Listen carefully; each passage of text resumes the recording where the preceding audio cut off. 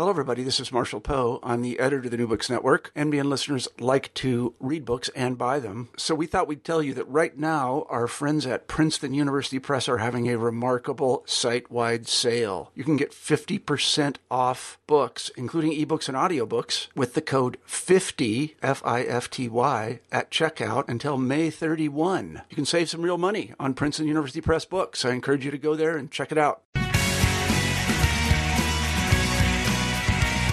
Welcome to the New Books in Political Science podcast. My name is Heath Brown. Today I'll be talking to the author of Building the Empire State, Political Economy in the Early Republic. The author is Brian Phillips Murphy. I hope that you really enjoy this interview that I did with him today. Welcome back to the podcast. Again, I'm talking with the author of Building the Empire. Welcome to the New Books in Political Science podcast. My name is Heath Brown. Today I'll be talking to the author of Building the Empire State, Political Economy in the Early Republic. The author is Brian Phillips Murphy. I hope that you really enjoy this interview that I did with him today. Welcome back to the podcast. Again, I'm talking with the author of Building the Empire State, Political Economy in the Early Republic. The author is Brian Murphy. Brian, how are you doing today? Great. How are you? I'm doing great. Enjoyed the book a lot. You are a CUNY colleague of mine. Why don't you tell us just a little bit about yourself, where you're at now, where you've been in the past? Who are you? I am a history professor at Baruch College in Manhattan, and I work on early American political economy. So I went to graduate school at the University of Virginia. I worked with Peter Onuf, and before that I had been a political reporter, and for a time I was also a financial reporter. I worked at George Magazine. I covered Al Gore's campaign in 2000. I covered the stock market in the late 90s at Money Magazine, and then left that all to go to grad school, and was very lucky to end up working in the New York City area at CUNY. And since then I've gotten a little bit back into politics, political reporting again, covering some Christie-related scandals in New Jersey. But mainly, I try to have it all work around a sort of rotate around an axis of being interested in politics and infrastructure and how money and politics work together. Yeah, and I'd very much like to go back to that so some of your current work toward the conclusion of our conversation. But let's go back in time a little bit. And one of the things I really enjoyed about your book was this prologue note on banking terms. For someone who doesn't know a lot about banking, whether it is today or in the past, this is very helpful. So without recounting each detail, why did you begin the book in this way? I wanted to, one of the things that I kept running into, even as a grad student, the first piece I ever wrote about this, the whole project was about how Aaron Burr in the late 1790s, teamed up with Alexander Hamilton because New York City kept having these yellow fever epidemics, and they wanted some kind of solution for it. Right? If New York City is going to become a great mercantile capital, you can't have everybody need to leave town in the middle of the summer. Right?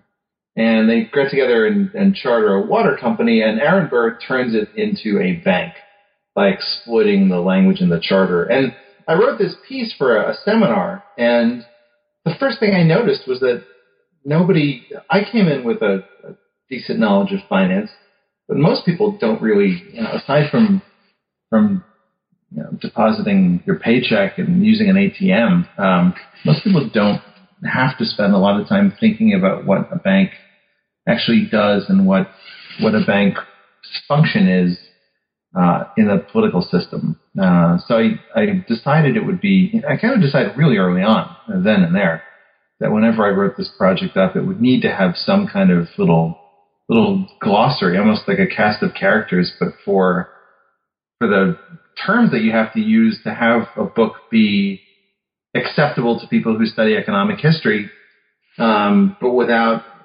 with being able to reach an audience way beyond the group who reads economic history, because most of us don't think about banks in that way or talk about banks in that way. Now you've written a book about finance in some ways, but not just about finance. This book is about the formation of the institutions of government and commerce.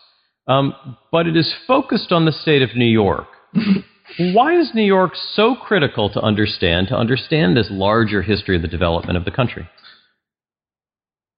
Because it's a good question, right? And I think the answer is that New York City, I'm looking at New York City at a point, and New York State at a point when it's in transition, right? When it's still, at the beginning of this book, it's a suffering and kind of anemic trading metropole that the British have just pulled out of after the occupation at the end of the American Revolution.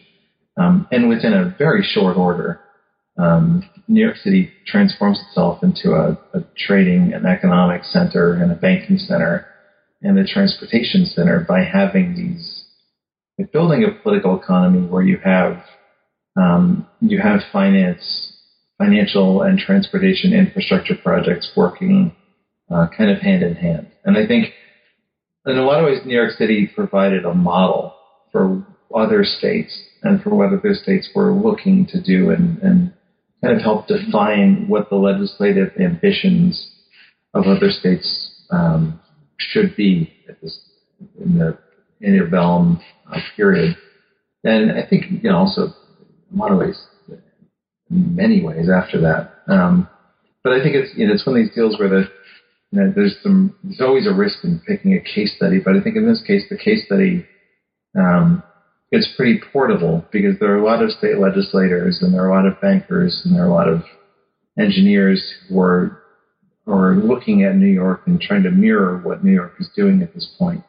And the city and state both really are so transformed. I mean, it's just the place that I'm writing about in chapter 1 and the place that I'm writing about at the end of that book, even to me after spending years looking at this, they're just vastly different, and you kind of feel like you can get your head around what New York is through like the 1820s, but then it just explodes, and it's a big place that it's hard to catalog, and there's so much going on, and I think I was really interested in how that transition and transformation happens. So what becomes very apparent in reading this book is that many of the relationships we take for granted today were truly contested in this period you write about. So, ideas as conventional as the private corporation or the public highway were really up for grabs. Even the idea of the political party. So, would you describe it maybe a little bit more detail? The world that you researched, what parts of it would have looked very, very different and would be surprising, so that when we use the term today, a private corporation, it didn't even mean the same thing then. The public highway system wasn't even in operation. So maybe you could just take us back there a moment and describe briefly what it would have looked like. So the only way you get a charter to create a corporation in the early American Republic is to go to, instead of today, if you and I wanted to, after this podcast, go and start a company, all we would have to do is, round up enough people to make a board of directors and then file a form with the clerk in the county of New York, right? In the state of New York, to pay a small fee. That's it. And we'd be a corporation. We'd have the privileges that come with that of being a fictional person who can sue and be sued. We could go start a super PAC if we wanted to. You just can't do that in early America. Right? If you want to get access to those privileges, and I think that's the thing, is that they recognize at that point, they understand much better than I think we do today. I think we kind of know it deep down, but I don't know that we always make the connection all that quickly. They understand that money is power. And that if you have sort of a big pile of money that's been either that it's owned by a person or controlled by a person, or if it's controlled by an institution, it kind of has its own center of gravity. And it bends things to its will in a certain way. And so the idea that you would just give out privileges, right, corporate privileges that would allow people to engage in capital formation, right? Just the gathering of money. It's a really contested thing, and it's not at all clear when the country's founded that the United States is even going to be willing to allow that kind of institution to go on, because it was so associated with British rule, right? The sort of the most famous corporation probably in the American colonies is the East India Company, right? Like, this is not a popular outfit by any standard. So the world that is at the beginning of the book, right, is one where people have an idea that they'd like to start banks because they're interested in shaping. First of all, they're interested in bringing in money to the city of New York, but because they're interested in getting into politics, but they don't know how to win an election if they have to be on a ballot. And so the other way in, the other route into politics is to get involved in banking. And if you want to do that, then you probably want to try to get a corporate charter. But the only way to do that is to ask the state legislature for one. So it immediately puts this burden on you to engage in, you have to start lobbying. You have to start getting involved in political activities. And of course, once the state opens its doors up to allowing corporations to get adopted into creating corporate charters, well then, right, this legislature sort of said, well, we're willing to hear proposals around this, and we're willing to be lobbied on this particular issue. And that's when you start to see those two worlds work very much hand in hand. And the interesting thing about it is, I think we look back on the period, right? We think that corporations are sort of a natural part of the political environment and the economy today. And if you look back, you find that they weren't. And we also, I think, look back on the founding period as one where, perhaps the ethics, the concerns about ethics and the concerns about keeping some ideological purity and doing motives, acting out of publicly spirited motives, is sort of either the norm or the norm that people aspire to. And I'm not finding that at all. People are pretty interested in finding ways to tie their material well-being and to create material and incentives in politics, and to get people to sort of buy into the American state project by getting them to buy into the economic institutional world that's being created in the 1780s and 1790s. And let's talk about specifically one of those, and it's the one that you alluded to at the start of our conversation, which is the case study and chapter you write about Aaron Burr's early forays into the water business. Mm-hmm. I think most of us know a bit about who Burr became, but who was he before he gained such national notoriety, and sort of what was this clever maneuver that he used to, in many ways, outsmart the Federalist elites in New York City and move his way up the ladder of national prominence? So Burr is a former, in the late 1790s. Aaron Burr is a retired Army officer who had become a colonel during the American Revolution. He had been involved in New York City in state politics as a member of the state legislature. He had been a United States senator from New York, and he's a state assemblyman. He's a state assemblyman and a lawyer with a practice in the city. And he is, in spite of that, he's very seriously considering how he can make himself the next president of the United States after John Adams.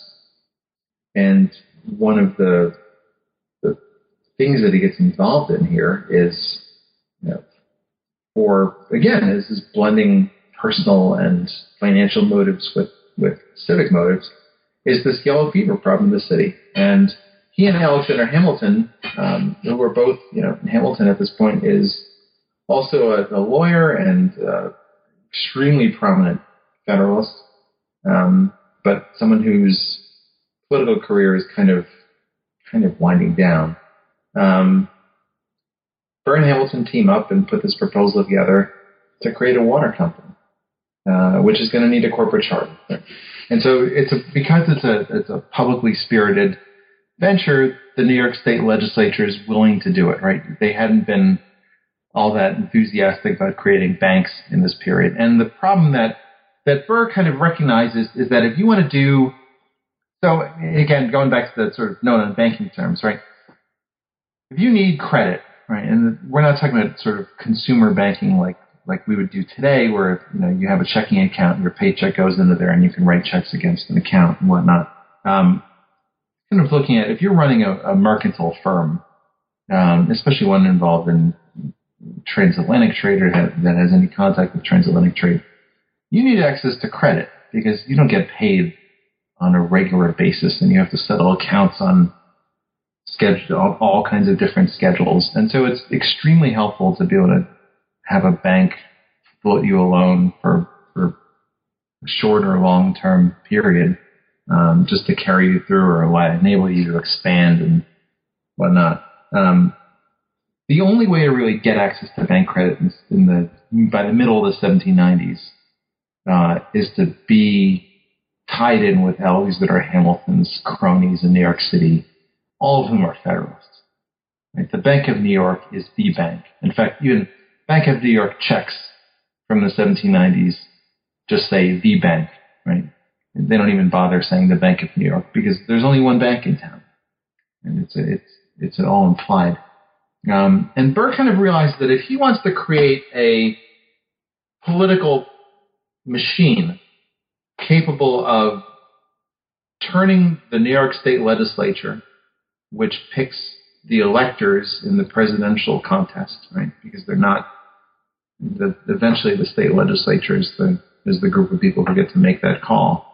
If you want to get control of the New York State legislature, you're going to need to turn New York Republican, and the only way to turn New York Republican that Burr sees as being sort of easy to accomplish and quick to do is to set up a Republican bank, right, to be a countervailing force to the Bank of New York, which is run by Federalists. And so he uses this chance, right? They put this proposal in front of the New York City Common Council, and they say, sure, go ahead and ask the legislature for a charter. And Burr says, this is very convenient. I happen to be a state assemblyman already. I'll shepherd it through the legislature. And he makes a little amendment to the proposed charter for this water company and inserts a clause saying, by the way, we'll be able to do whatever this water company, the Manhattan Company, will be able to do anything that it likes with any excess capital it has, so long as that's legal under the federal and state constitutions. Banking isn't illegal under either of those constitutions. And so, fast forward to just a few weeks after the legislature approves this charter, John Jay signs it. They have their first board meeting, and these guys start talking about how they're going to use the money that they've raised, all of this capital that they're supposed to be using to build a water supply system, but they haven't put to use yet. They're going to take some of that money and use it to open up a bank. And there are Federalists who are allies of Hamilton sitting on the board of directors who look around and notice, one of the other things that Aaron Burr did when he was in the legislature, when this went through the legislature, is to increase the number of people on the board of directors. And the original proposal had a group that was pretty much split down the middle between Federalists and people who you would kind of identify as Republicans, right, who come from three different factions within a kind of still not quite organized Republican coalition. Burr increases the number of seats on the board of directors and fills them with his own people. And so now the Federalists, who would have objected to this and might have been able to carry a vote objecting to any banking activities, find that this institution that isn't really a water company anymore also isn't really evenly split anymore, because now there's a Republican majority on the board of directors that's comprised of these three different factions in the state of New York among the sort of Republicans who hadn't cooperated together all that well in the past. But now they're within a bank where everybody stands to make money, and those guys are going to find a reason to get along, if only to preserve that institution and defend it from Federalists who are going to charge that Burr engaged in a big swindle. So I love the story because it Burr plays with the idea of what a corporation is and what a bank is, and how you can have a public benefit company also exist as something that's partisan and also exist as something that's financial, even though it's supposed to be a piece of water infrastructure. And it's this very, I think, it's a very, in a lot of ways, modern appreciation for what kind of power you can wield from within a corporation and how it fits into the political economy of the country that we know today. Yeah, I thought the story was just so interesting. It was just simply about sort of the formation of political parties in the 1800 election. Mm-hmm. Just it shares so much with that. Now, you're a historian, but you're firmly rooted in the politics of today. So when you write about and talk about corruption in modern politics, are there bits of this history of the development of American political economy that you draw on in particular? Are there any specific cases that you say, well, I actually can better understand this case of corruption or malfeasance in today's politics, that's roots are in the 200-year history of the country? In some ways, yeah. I'm working on my next project is about corruption and how early Americans understood it. And one of the interesting things is that I got into this work because as a political reporter covering Jersey, one of the more interesting conversations I ended up having with the guy who was my editor, who now is a cooperating witness in the Bridgegate trial, about this case involving a traffic shutdown at the George Washington Bridge that was apparently to punish a mayor, though I'm not really sure about that. We had this conversation about why it is that in New Jersey and in New York, right, like the Port Authority, this agency that controls the bridges, tunnels, airports in the New York City metropolitan area, why that job and why that board membership is so politically powerful, but one that almost nobody has ever heard of. Like no voter has really ever heard of it, and most reporters don't cover it.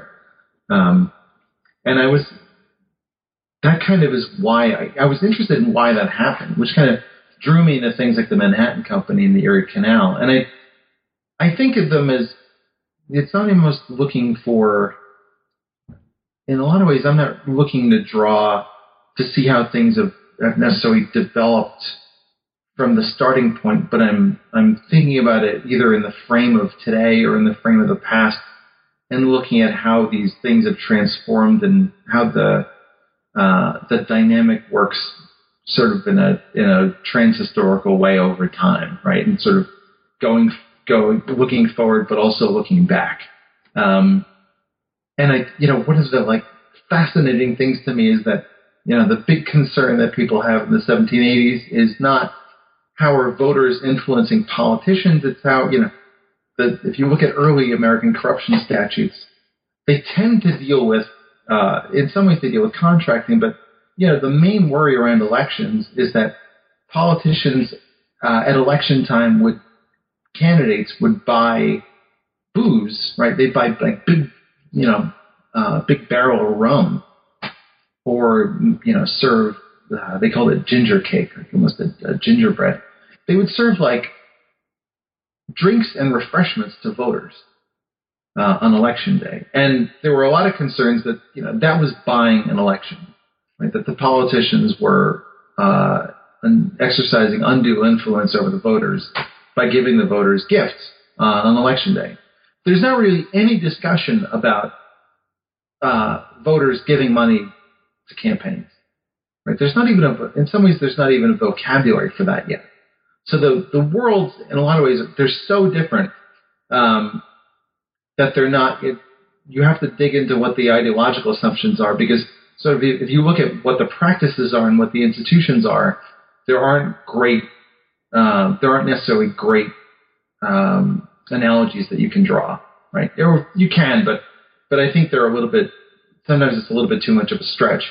So if you look at what people are thinking politics should be about, and what virtue is, and what kind of corruption definitely should not be allowed, and where people have sort of, and especially in cases where people didn't get the memo and end up doing something wrong and getting punished for it, that then sets a standard of behavior going forward. Those are the kind of moments that I'm always looking for, right? Where someone has done something too partisan, or done something too, they've taken the bribe from the wrong person, or they've taken the bribe in the wrong way, to support the wrong type of project, even though bribery is actually fairly common. Not necessarily something that people celebrated, but it's pretty acknowledged that it's a commonplace part of American politics in the early republic. That's the kind of stuff that I'm interested in. Right, and I would imagine that the location of Aaron Burr's meeting with Alexander Hamilton probably didn't occur too far from where the Bridgegate scandal No, it didn't. itself happened. Probably just in the shadow of the bridge that was not yet built. Sure.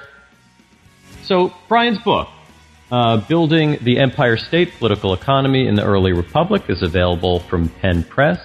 Brian, thank you very much for your time today. Thanks for having me, Hugh.